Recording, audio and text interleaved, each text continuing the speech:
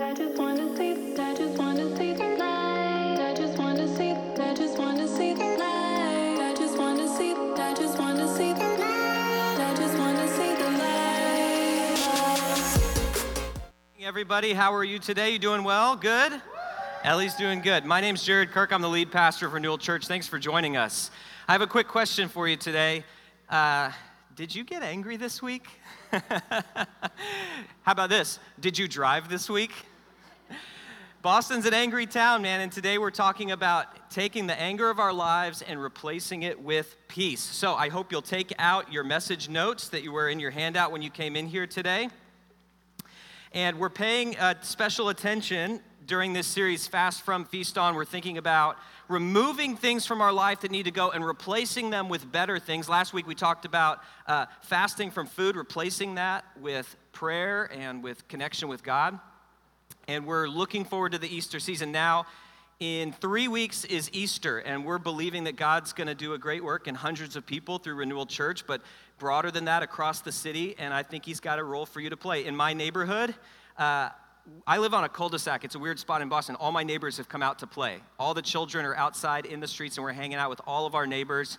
And I've been praying, saying, God, would you give me that opportunity, help me to be bold, and invite these people that I love and that I care about to come hear about Jesus on Easter. And I hope you'll do the same thing with us.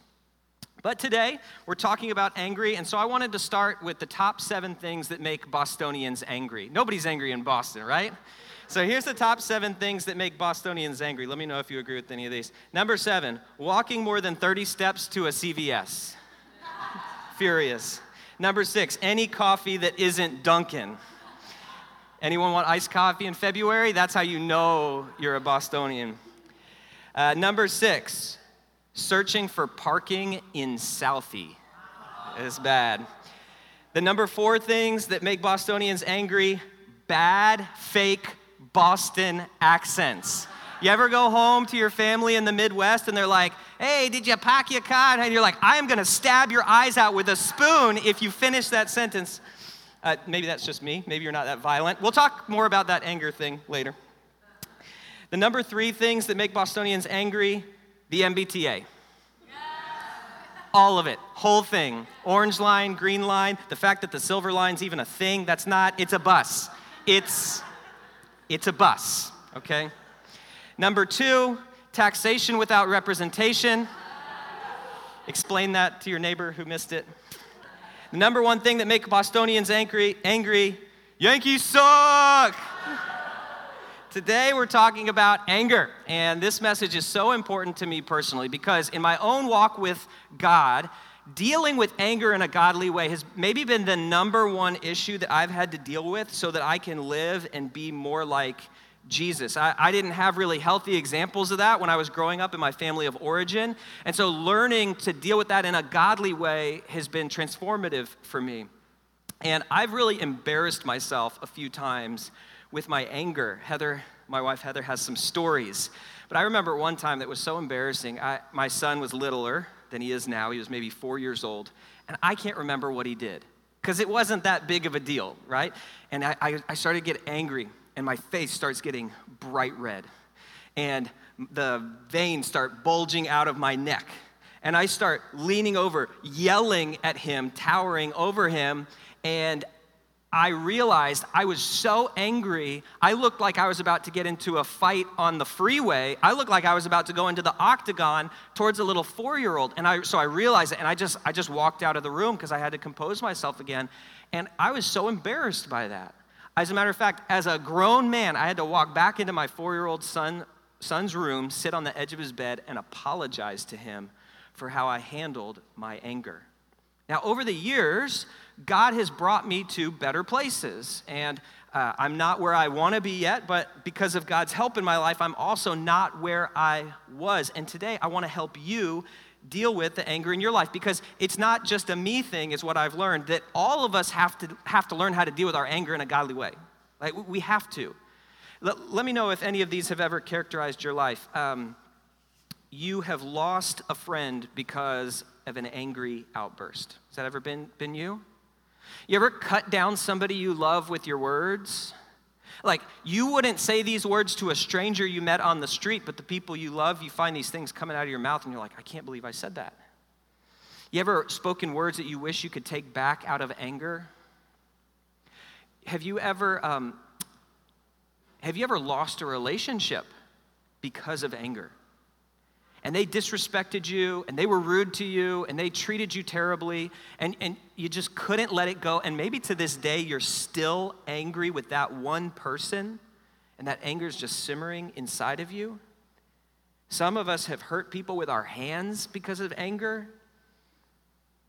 Some of us have a critical and unforgiving spirit towards a specific person in our lives because of anger. Most of us have found that because of anger in our lives, we have left a trail of broken relationships and regret. Because when you express anger in healthy ways, it's constructive. But when you express anger in unhealthy and ungodly ways, it's destructive. Most of us default in our expressing our anger in unhealthy ways to one of two positions. We either move to silence or we move to violence. And when I say violence, I don't just mean hitting. I mean, we attack with our words, right? We go after the other person. And when I say silence, I mean, we're not expressing the anger that we have right now in the moment, but maybe later we're going to go and sabotage their plans. Maybe we're going to make little comments and snip or snipe at them or twist the knife at them later because we're angry about this other thing. But in the moment, we move to either silence or violence. And when you move to either silence or violence with your anger, you leave a trail of broken relationships and regrets in your wake. But that's not how God wants us to deal with anger. Because anger itself is not a bad thing, it's just an emotion. Emotions are those things that, they just are. It's what you do with them that makes all the difference. God gave you your emotions as a gift. Could you imagine going through life without emotions? That's terrible. God gave us anger as a gift. When anger is functioning properly, it's supposed to alert you to the presence of injustice in this world, right? But how many times is our anger is not about actual righteousness or justice? It's about self-righteousness. It's about fairness. It's about selfishness. Right? So we have to learn to replace this anger with peace in our lives. And here's what I've encountered over the years as I've taught about anger and I've talked about silence and violence, that most people understand, that most of us would say like, yeah, I mean, I'm angry, but we tend to minimize our anger, or we tend to deny our anger, or we tend to blame other people for our anger. We say it's not that big of a deal. I mean, we might say I get angry sometimes, but I didn't murder anybody. It's not that big of a deal. That all of us have this tendency to minimize, because anger is self-rationalizing, right? When you're angry, you have a cause to be angry, don't you? And it's always their fault. It's never my fault. And so we minimize our anger. Jesus knew this tendency to minimize anger was so strong that he addressed it in the Sermon on the Mount.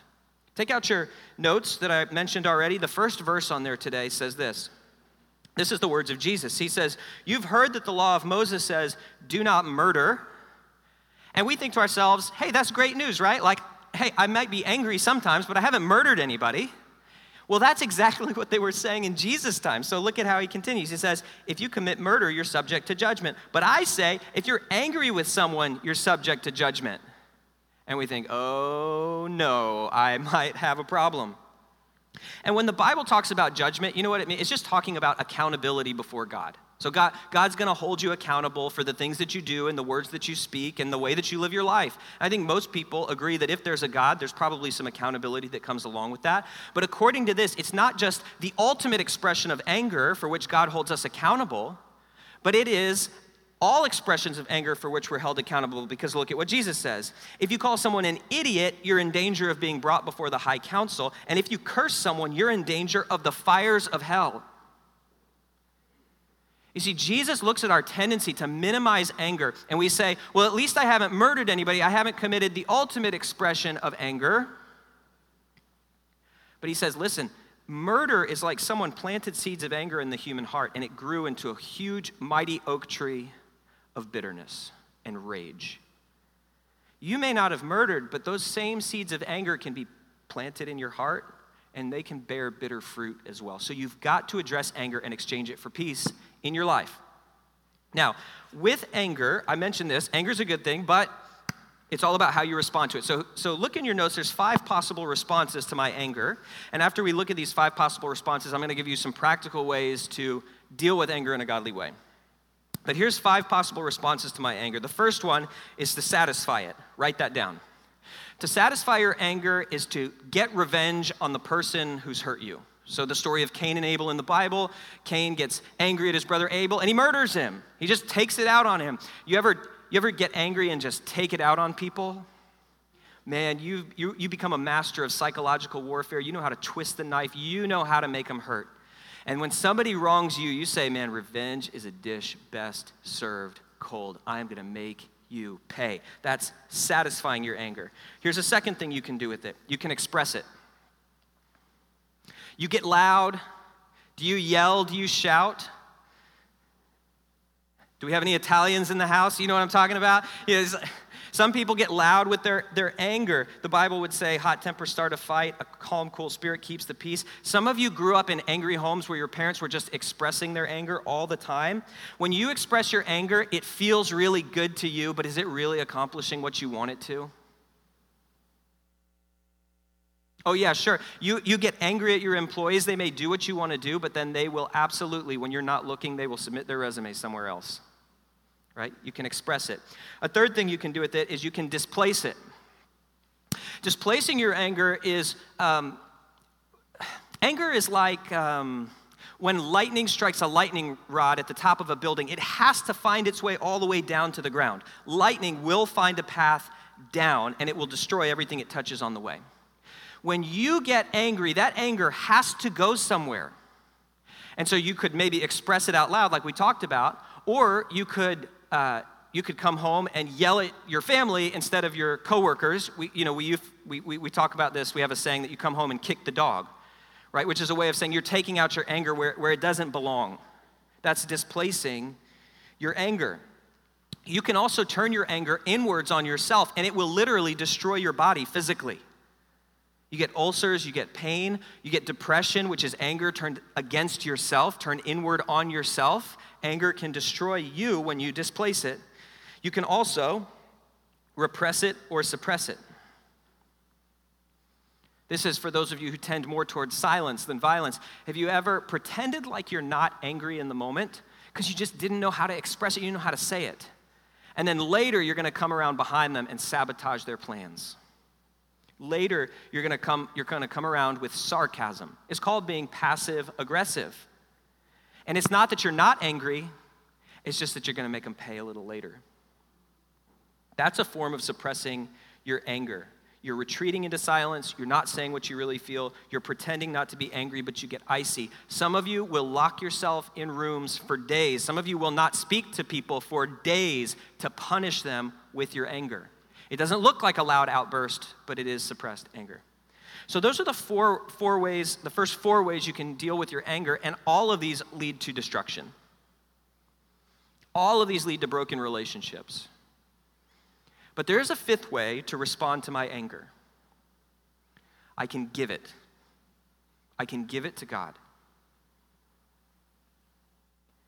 When you are angry and you give your anger to God, you are processing your anger in a healthy way. The Psalms, which is a book of prayers, which are also songs, right in the dead center of your Bible, is full of example of people giving their anger to God, praying their anger to God, pouring out their anger in God's presence, processing it in God's presence, expressing it in healthy and godly ways. You can give your anger to God. And some of you are here today and you're an angry person. And the more you're listening, the more you're coming to terms with the fact you say, I'm an angry person. And I've been destroying a lot of things in my life. That anger is like a burden on your soul, and it's a burden that God wants to take from you. Jesus says in Matthew 11:28, come to me, all of you who are weary and carry heavy burdens, and I will give you rest. You can give the anger to God. And when you do, you'll discover peace in your life. It's not that you'll never get angry. That's not realistic.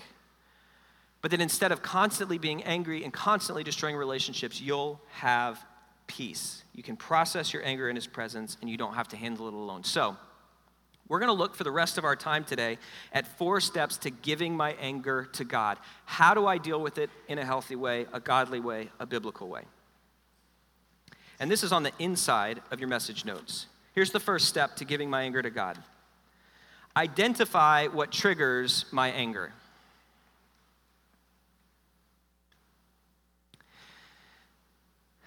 Most of us have surface level things that trigger our anger. Late people get me. My wife's a very responsible person, so irresponsible people get her. Sometimes it's just pet peeves that you have where things get you and they just make you angry. You have any of those pet peeves? That's a trigger, but it's a surface level thing. Oftentimes there's something deeper underneath those triggers. Now, I would say this before I move on from that idea, that it is important to know those just regular things in your life that cause you to be angry, because if you want to have self-control, you need to go into those situations being aware of your response and how you're going to handle that. But there's oftentimes a deeper thing, a deeper trigger at work in our lives, because anger is a secondary emotion. What I mean by that is you often feel something else first. So I feel hurt and I get angry. I feel scared, and then I get angry. I feel disrespected, and then I get angry. And so there's often times when you're angry, there's things happening underneath the surface of your life. And this is what the Bible says in James chapter 4. James 4, 1 and 2 says, "What is causing the quarrels and fights among you?" In other words, why are you guys so angry with each other? He says, "Don't they come from the evil desires at war within you? You want what you don't have, so you scheme and kill to get it."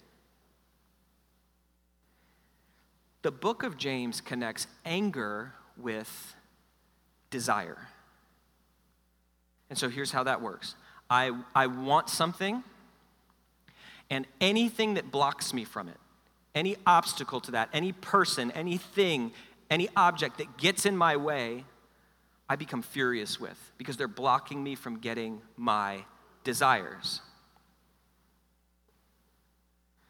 When the book of James connects desire and anger, it's also connecting worship and anger. Because your highest desire in your life, your ultimate desire, the thing that you want more than anything else in your world, you're worshiping that, whether you mean to or not. And if your highest desire is something in this creation, in this world, whether that's people or power or possessions or positions, if your highest desire is in this world and someone blocks you from getting it, you will become furiously angry. You'll lose all control. But if the highest desire of your life is knowing and pleasing God, there's really nothing that can keep that from you. The most difficult situations in your life, the hardest trials, the most frustrating people, all of those can press you closer to God. And so they don't become obstacles to knowing God. They actually become helps and treasures as you're trying to know God. And so we don't need anger management as much as we need worship realignment in our hearts. You've got to look at the desires that you have that are triggering your anger. Now, that's a little esoteric, so let me give you some examples of how that works.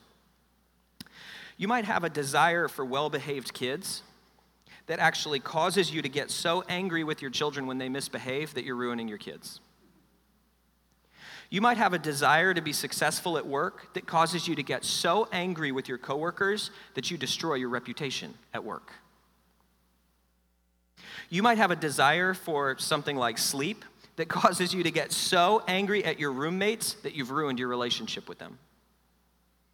You might have a desire to be loved that causes you to get angry at your boyfriend or girlfriend when they can't meet your expectations, and you end up driving them away with your anger. You've got to face what desires you have that are causing you to get that angry and flying off the handle. You have to identify what triggers your anger, and then you can deal with it. And when you know that, you can have peace, because you can be in the exact same situation that used to cause you to get angry and then not be angry anymore because your desires have changed. So that's the first thing. Identify what triggers my anger. Here's the second step to giving my anger to God. Pause and pray when my temper is rising. Pause and pray when my temper is rising. Here's what I've learned as an angry person for the last 20, 30 years of my life. Anger management techniques can be really helpful. Right? They can be helpful at times, right? Like when people come to me with these just crazy high levels of emotion, I take a step back, I take deep breaths, right? I just calm down before I respond to them. When I start getting really, really worked up, I may step out of the room for a second to compose myself and come back in. I try to put my anger into words and I say, I'm angry right now because, instead of just yelling or screaming or something like that.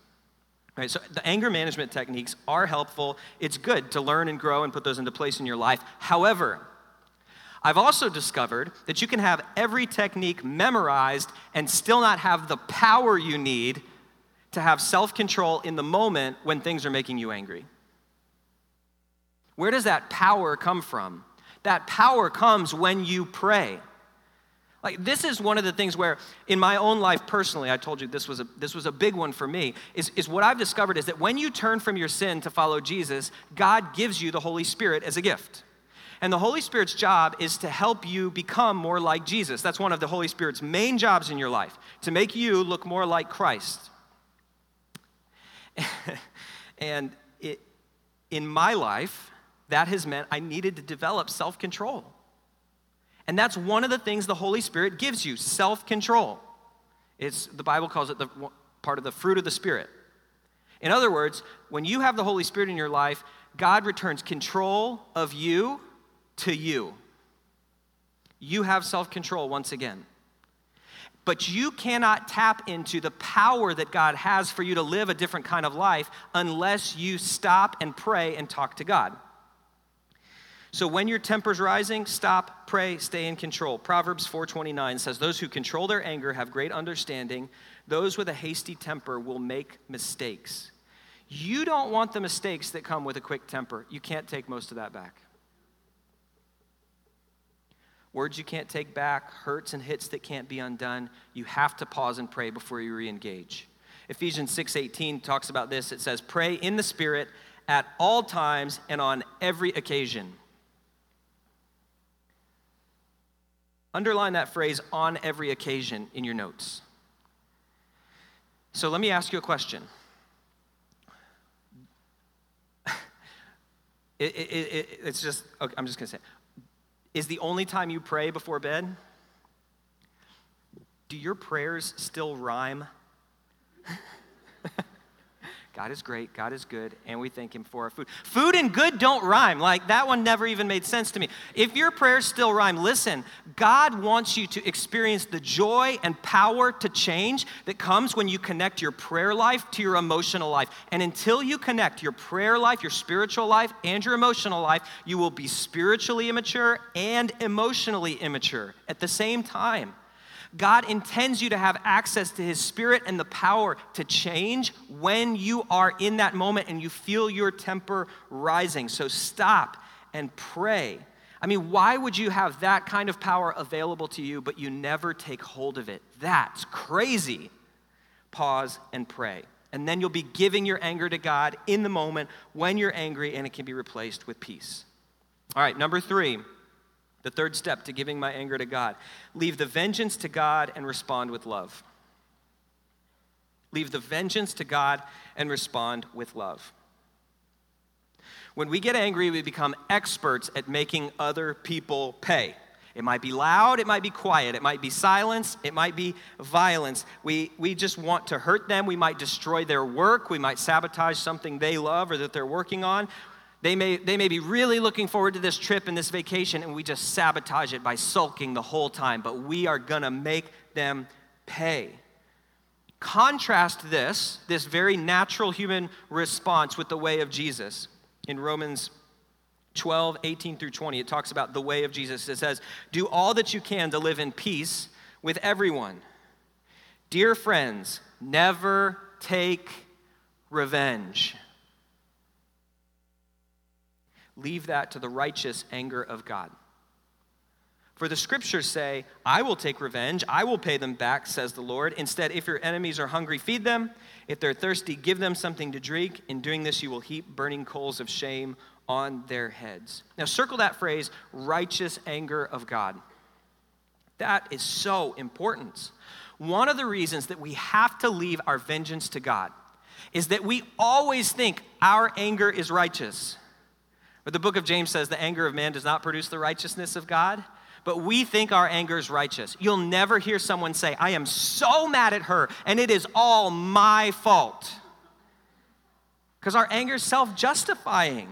Our anger is not righteous, but God's anger is always righteous. Therefore, we leave that up to God, and it's our place to forgive, to love, to live in peace, to not make them pay, to love them, to help meet their needs, to pray for God's best for them, and believe that God's going to be the one who's going to sort things out. That takes faith, right? If there's no God who represents cosmic justice, then the only vengeance in this world is the vengeance of this world. So it takes faith to leave the vengeance to God and love people. And you know where this faith comes from? It comes from watching Jesus. This is exactly how Jesus lived. 1 Peter 2:23 says, when they hurled their insults at him, he did not retaliate. When he suffered, he made no threats. Instead, he entrusted himself to him who judges justly. This is what Christ did. And not only did Jesus set us an example, Jesus went so far beyond that on the cross. Because the cross is where God's anger at sin. Well, let me explain that phrase for a second. When you love somebody, do you get angry when someone else hurts them? When you love somebody, does your blood boil when they hurt themselves? Of course it does. So God has anger because of sin, because he loves people. But instead of making us pay, instead of us experience the anger of God on the cross, Jesus took the anger of God onto himself so that we could be forgiven, so that we could have mercy, so that we could live in peace. When that truth grips your heart, it gives you the power to live in the same way as Jesus, where you don't have to retaliate. You can leave that up to the God of justice. And you can just love people. You can just love people. And if you have experienced that grace from God, how much more so ought we to show it to other people? So you have to give the anger to God and trust in the Lord to be the perfect judge you can't be. Here's the fourth and final step for giving your anger to God. Accept responsibility for my response.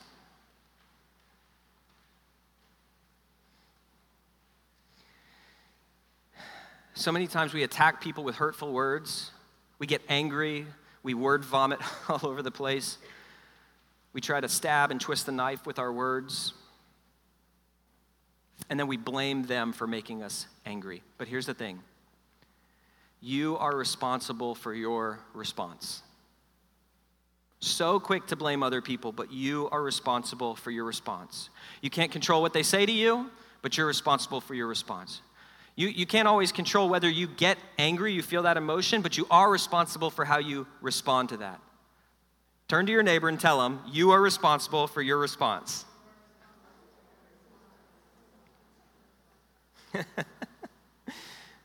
Some of you have been waiting to say that to this person for years. Here's what I'm going to do. I'm going to pour some water into this cup. I'm going to hit it, and then I'm going to ask you a seemingly obvious question, okay?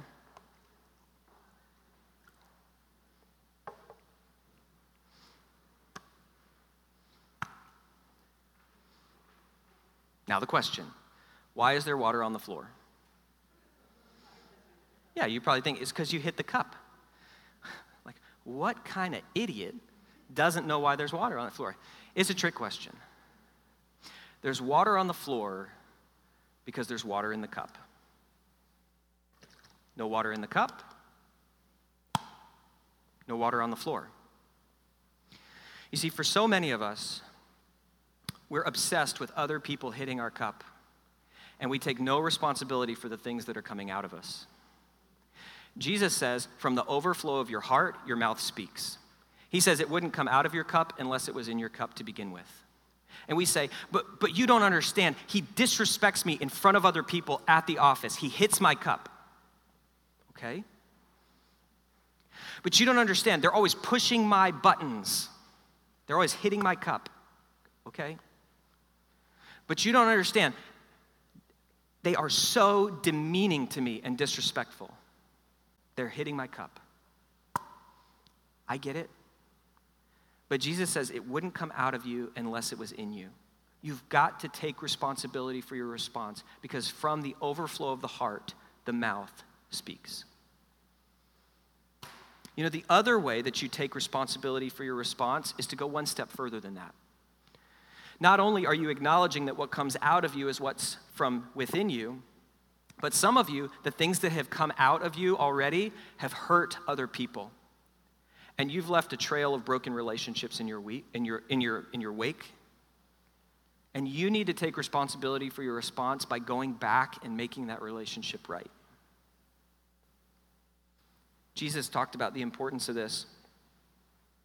In Matthew 5, he says, if you're standing before the altar in the temple, offering a sacrifice to God, and suddenly remember that someone has something against you, leave your sacrifice there beside the altar, go and be reconciled to that person, then come and offer your sacrifice to God. According to Jesus, it does no good to be dressed up in bright church clothes if the inside of you is full of darkness and anger and apathy. And you accept responsibility for your response when you make right what you've broken. So those are the 4 steps to giving your anger to God. And I know it's easier said than done. It's taken me years of fighting and growth and prayer to even get to where I am, and God knows I still have a long way to go. But my heart for you is I know that there's some of you in here who are angry people. And I know your anger has bubbled and boiled over, and you wish there was peace in your life. You long for peace in your life. I just want to encourage you, you'll never find that peace in your life until you have peace with God. When you turn from your sin to follow Jesus, you get forgiveness for your past, a hope for the future, and the power to change today. Until you have the Holy Spirit giving you the power you need to change, your efforts to change yourself will always be met with frustration. And so if you want peace in your life, come to Jesus. Turn from your sin and follow him, and he'll give you the power that you need to change. Now, I don't know how you deal with anger, how you tend to, whether you express it, you satisfy it, you repress it, you displace it, what you do. But my heart for you is that you would give it to God, that you would process your anger in a godly way and trade it for peace. And when you do that, this verse will be true of you. It's our memory verse for today. God blesses those who work for peace, for they will be called the children of God.